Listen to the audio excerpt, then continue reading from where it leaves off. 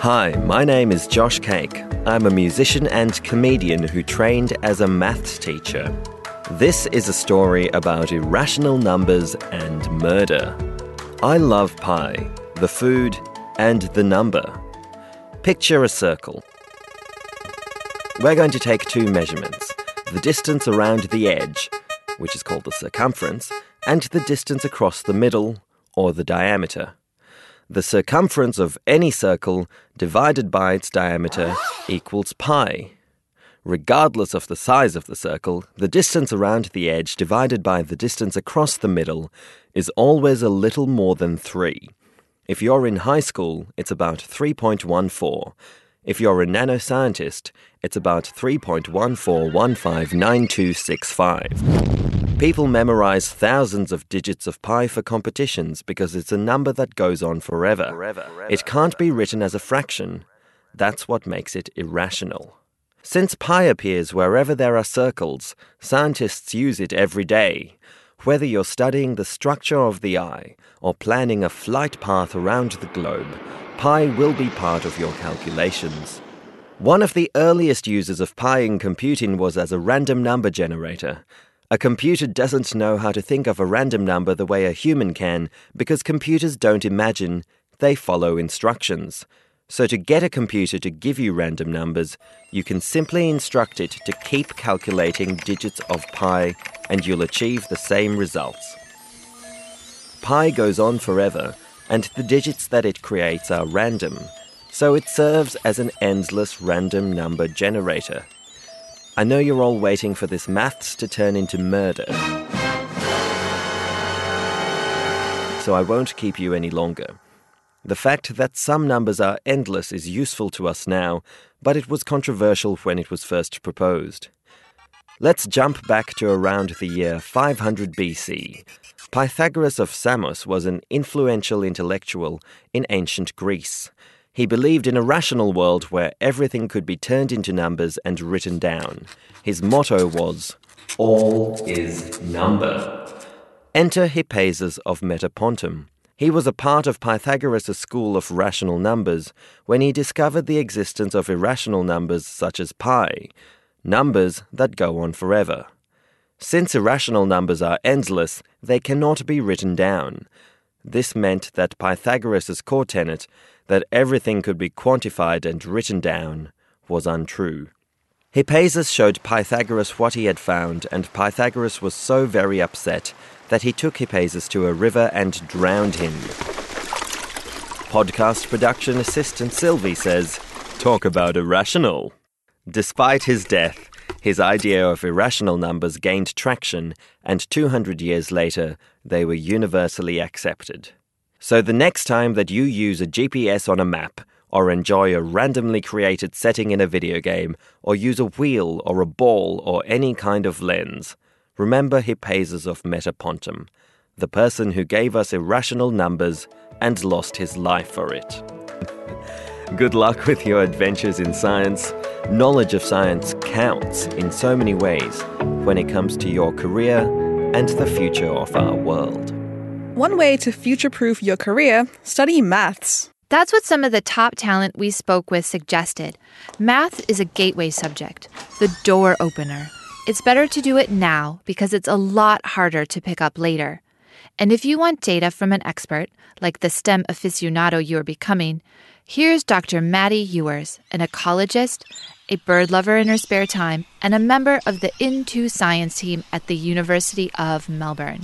We know that by 2030, there'll be 77% more time in any job using science and maths. So there's going to be a reduction in routine manual tasks and increase in time with people, problem solving and creative thinking, which are all important elements of STEM. But if I'm sitting on the fence about maths, what should I do? Maths matters. Maths is the language of science. So important for any discipline. It's so important for new areas and new jobs that are coming up. We're living in a data-driven world. So we've got to be thinking about how best to navigate that using mathematical language.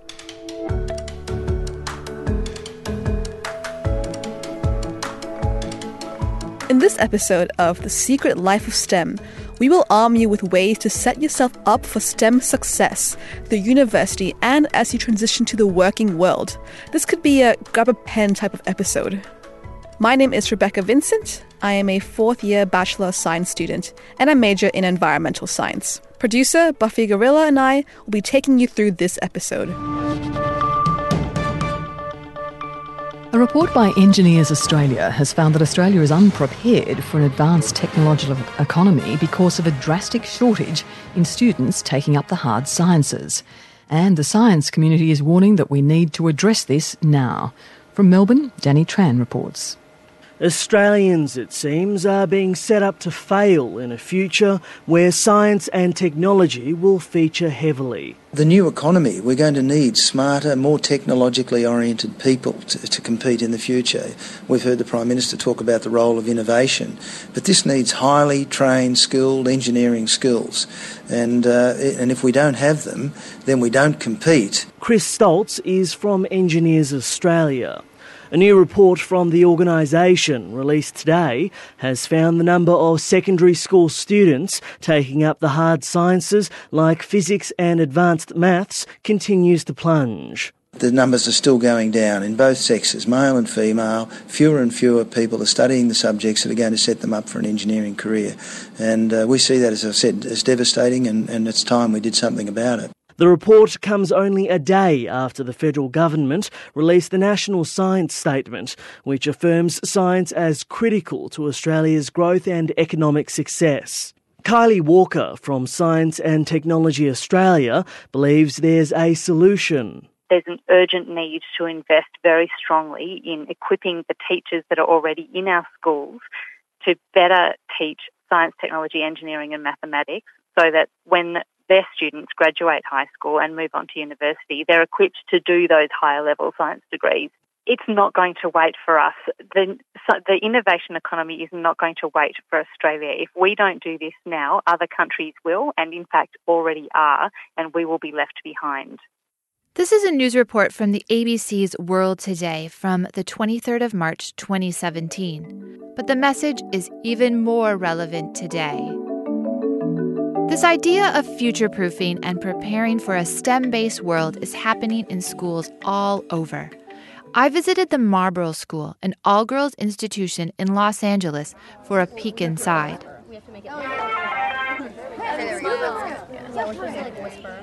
Hi, I'm Arabella. I'm a senior at Marlborough School. So this is Curiosity's robot. So this is one of the 4 teams we have at our school. We have 2 upper school and 2 lower school teams for robotics. And you built this robot? So I helped to build this robot. We have about 15 people per team, so we all contribute to building this robot. And what's interesting about our teams is we, in fact, design a lot of the robot by custom forms. So we use a program called Onshape, and we design a lot of the parts. So, for example, all of the wood has all been custom designed by us and laser cut. We also have 2 3D printers, so a lot of our parts are also 3D printed on the robot. So how did you come up with the initial design for this robot? We have a quite extensive design process. So we work with FTC Robotics, which is a robotics company that produces a game every year. So we watch the game video and then figure out what strategy we want to do and then design the robot according to that strategy. And what is the ultimate goal of the robot? Is it its movement? Is it its design? We want the highest scoring robot we can possibly do. A lot of the scoring is based on an autonomous period, which is a pre-coded period that's supposed to do a series of tasks in 30 seconds. And then after that pre-coded autonomous period, it's teleops. So we have 2 drivers controlling the robot. I'm actually one of the drivers for this team. And so this particular game, we're trying to get minerals out of this lander and score them into... the minerals are in the crater and we're trying to score them in the lander. So we're trying to get those over that bump and then into here. So you're trying to get some wiffle balls and some yellow cubes into like a basket. Yes. We have that challenge of having to get them over the lip of the crater and then be able to sort them into the correct hole. There it goes. The gold cube is going in. And it went in. That's fantastic. Thank you. Yeah, of course. I leave Arabella to prepare for a field trip she helped organize to the Google Los Angeles campus. It's part of her role on the Student STEM Committee. Arabella is clearly hooked on STEM. I asked Darren Kestner, one of the co-heads of the STEM Plus program at the Marlborough School, about their approach to teaching STEM to young women. What I found is different about a classroom full of girls is that they're very interested in the lesson. There's no discipline issues. They're listening to the teacher and they want to create something. So we can create this environment where they're supportive of each other and they enjoy it and they have fun, whether it's doing robotics or computer science. And I think that's really what it's about. We have two big programs in STEM. We have the robotics program, where we have 4 teams this year. It's been a growing program. We have 50 of our students involved, which is almost 10% of our school. So 2 of those teams are just 7th and 8th graders. So in addition to the robotics program, we have a computer science curriculum that we started about 5 years ago. But really it's focused on computer graphics and video games and just creating the creative aspects of it, which our students already, they have a strong math and science background. So we like to let them have a little fun and just use that strong background to create things that they want to create.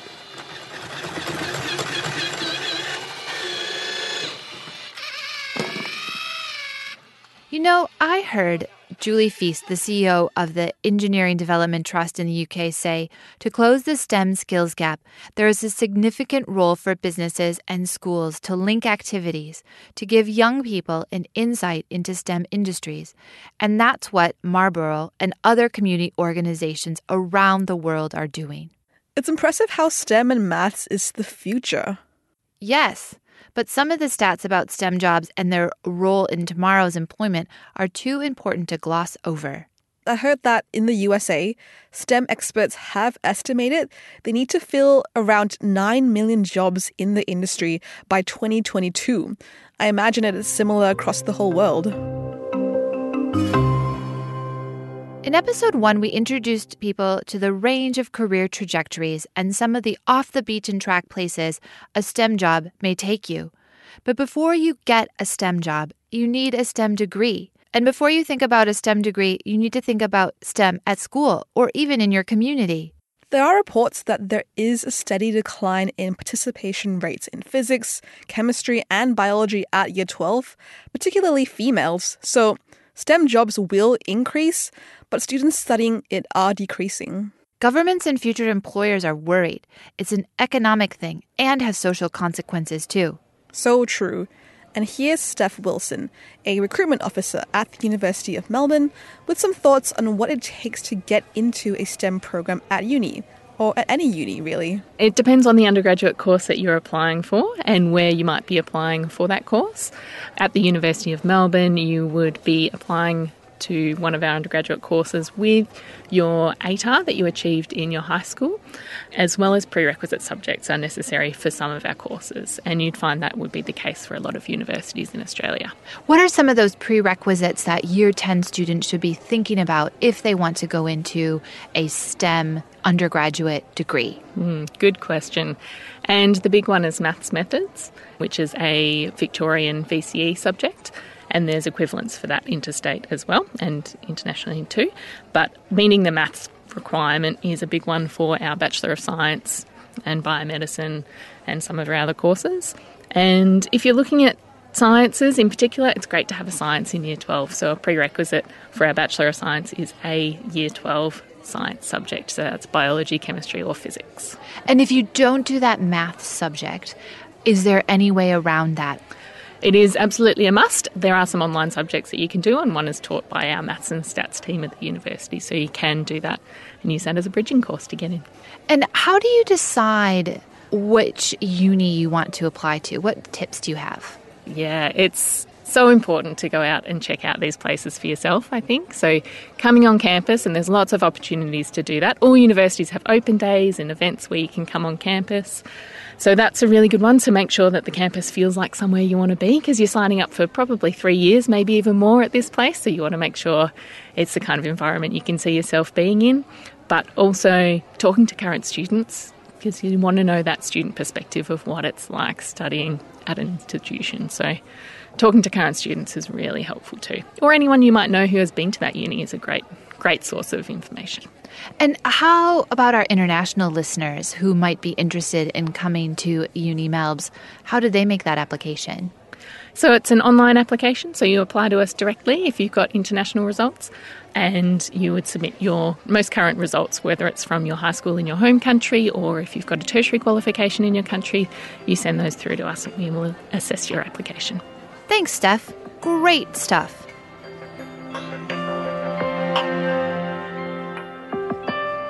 Now you've landed that coveted spot, hopefully at one of your top uni choices. Unis are packed with resources, but how do you help yourself narrow it down?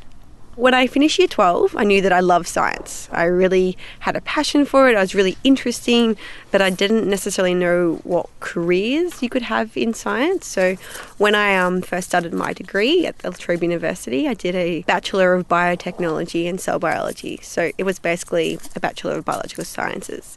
And I started that degree just knowing that I like science and not necessarily with a strong career trajectory or anything like that. So I just kind of pursued that pathway and ended up in research. That's Dr. Georgia Aitken-Smith, aka Some Blonde Scientist, where she posts life in the lab pictures on Instagram. She's using her influencer status to showcase being a blonde female, wearing a lab coat, and being a powerhouse researcher. All right, so you know you like science. How do you narrow down which course to actually do? At the University of Melbourne, it says 1 degree, 40 majors. What does that mean, and how do you even choose? Here's Steph Wilson again. Yeah, it can be a daunting number to be looking at, can't it? So 1 degree, that one in particular is referring to the Bachelor of Science. So that means when you graduate, you'll have a Bachelor of Science if you're in that degree. But as part of that bachelor's degree, you'll have a major, which is what you complete. And that is an area of specialisation that you have developed in your undergraduate degree.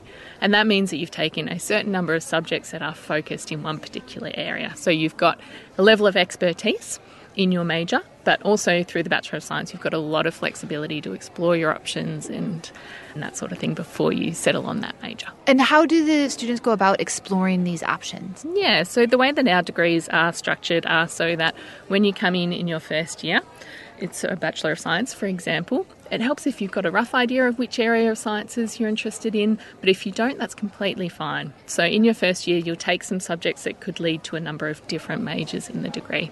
So if you're interested in physical sciences or if it's biological sciences, your first year subjects will lead to majors within that area. With the Melbourne model, does that allow a try before you buy scenario?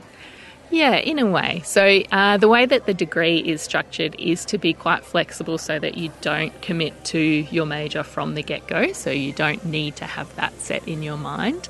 It means that you get to ease into that area and field of study in your first year subjects and first year studies. And if you don't like them, then that's your opportunity to change directions within your degree. So you don't have to drop out or re-enroll in another degree. You can change that direction once you're here.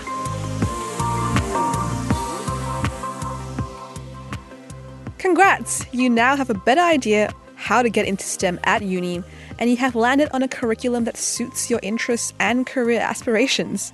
So when you think about your career prospects, there's Warren Fraze. He's a senior advisor in careers and employability here at the University of Melbourne. But Warren, what does that actually mean? It means a lot of things. It means mainly helping students or guiding students towards picking up employability skills while they're studying, and when they've finished their degree, help them navigate the big wide world of work. Did you realize you can start thinking about exploring your career options now?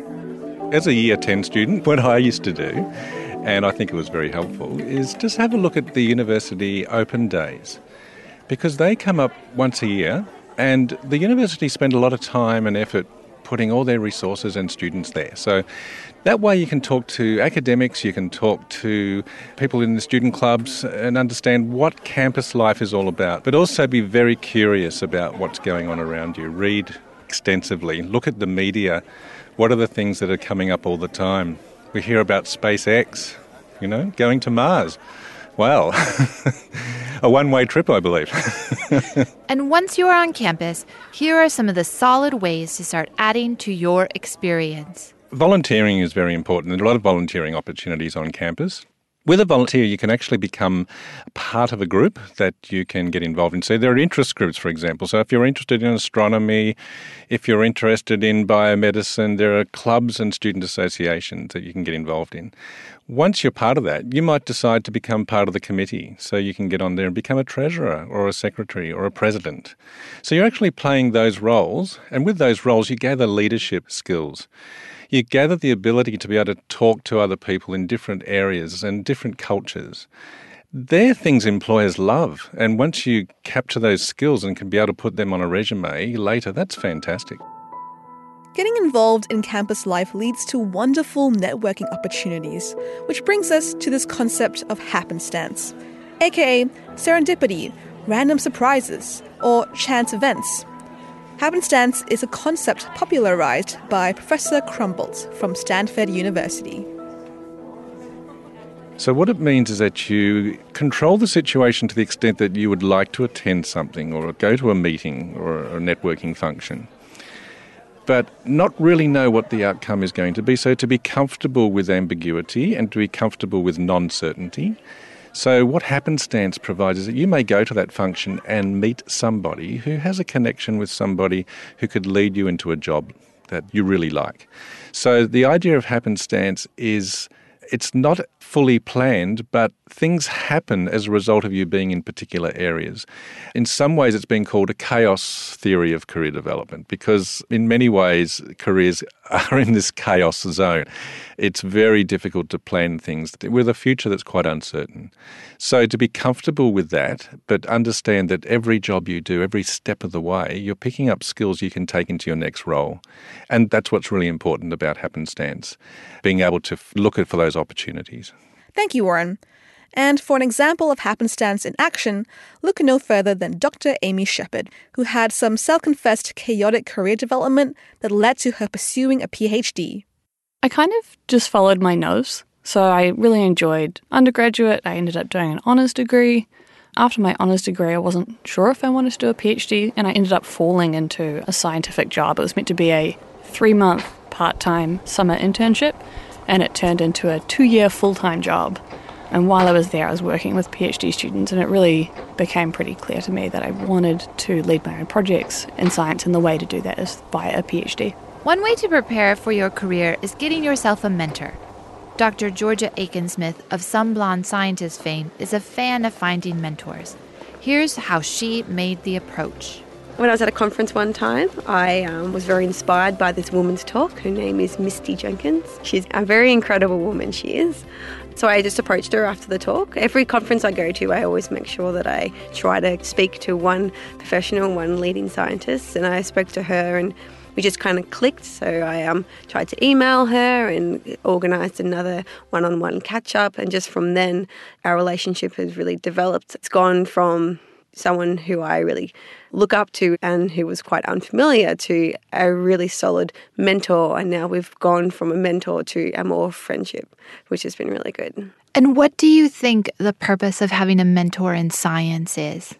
You need to have a mentor. No matter how old or how young people are, you need to have a mentor.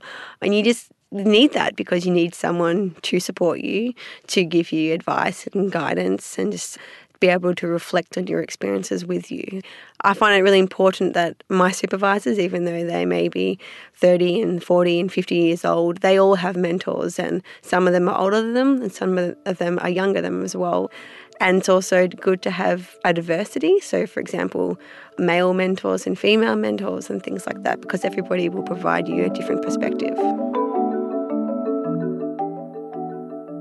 STEM success can come in so many different forms. Sure, there are the Nobel Prize winners, TV scientists, Professor X, award-winning Dr. Y, but there are also people like... My name's Dale Baum. My job title is a laboratory manager, and I come from the southeastern suburbs of Melbourne, and I'm public schooled. That's right, a lab manager.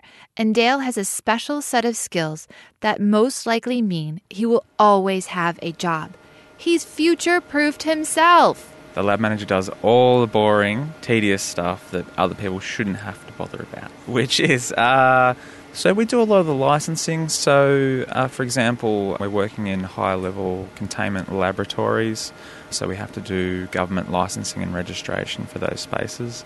Some of those licenses last long-term. You only have to apply once. For example, the group I'm working with at the moment, they work in a PC2 laboratory, which stands for Physical Containment Laboratory. And that means they can only use particular microbes which need to be behind closed doors, basically. And their licensing lasts for about 5 years. And they're working on genetically modified organisms to use in the oral environment, so in someone's mouth, to help treat dental caries, so holes in your teeth. With his STEM background and his experience, Dale has built on his skill set, reinvented himself, and always found a new job when he was ready for his next career adventure. For me, I always like a challenge, and I guess that goes back to once I finished high school. What do I want to do and how am I going to be entertained long term? I don't want to be washing dishes till I'm 65. So for me, I get to a point in a role after about 2 or 3 years where I understand it, I know most of what's going on, and I enjoy it. I've improved things as much as I can within that particular area or the type of work I do. And then I just start getting a bit restless and I want to look for another bigger challenge and something else to improve. And what does Dale have to say to people whose aspirations are different to those of Nobel Prize winners? The people who get Nobel Prizes don't go out to get Nobel Prizes. They're just really passionate about what they want to do and why, and mostly they just want to improve the world or the environment or people's health, and they just really love doing what they're doing. They've consistently got good, new, creative ideas. So that's adding the A for arts into STEM, so you call that STEAM. And for anyone who's getting or interested in science or wants to pursue a career in science, it's always a challenge, but there's always something new and it's always the cutting edge. It's always different to an office job, whether you're in business. You know, you can still be in business and do science, but it's always evolving and always changing, and it's hard to keep up sometimes, but there's never a dull moment. It's always interesting.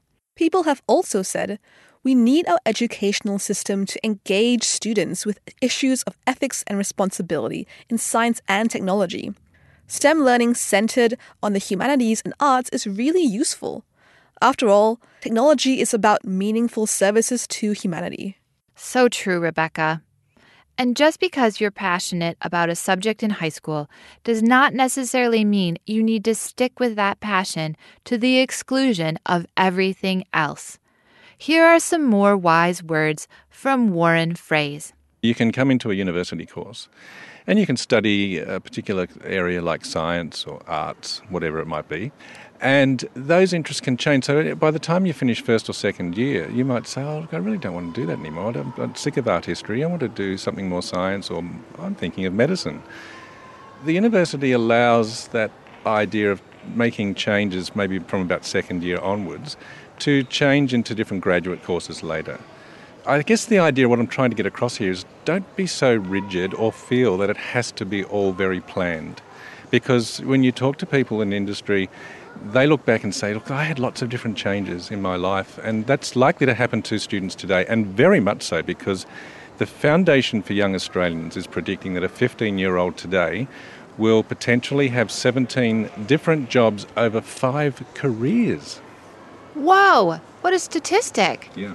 Do you think it's possible to overplan your career trajectory? I think so, yes. I think you can get very hung up on that. And I remember when I was a student, I was trying to work that out too. It can be quite frustrating and it can be a little bit, daunting to not know exactly what you want to do. But that comes in time, and through the experiences I just talked about, that clarifies what you like doing and what you don't like doing. So if you join a committee and you didn't like it, it's not a tragedy. You just move on and say, what did I learn from that experience? What can I take into my next experience? Thanks, Warren. That's a perfect throw to the next episode. It doesn't matter what you choose because all your STEM experience is valuable and can be the launching pad for your next amazing career. Think journalist, patent attorney, and even a politician. Thanks for listening to The Secret Life of STEM. This series was made possible by the University of Melbourne. Time for some credits. Thanks to everyone who shared their stories. My co-host for this episode was Rebecca Vincent. Many thanks, Rebecca. You're welcome. Reverse engineering segment on irrational numbers was from Josh Cake, with editing and sound design from Sylvie Van Wall. This podcast is produced and edited by me, Buffy Gorilla.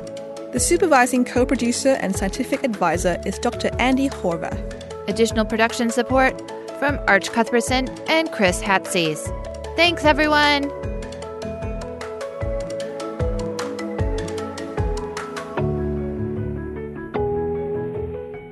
Yeah. Okay. Oh. Yeah. Great. I think we're good.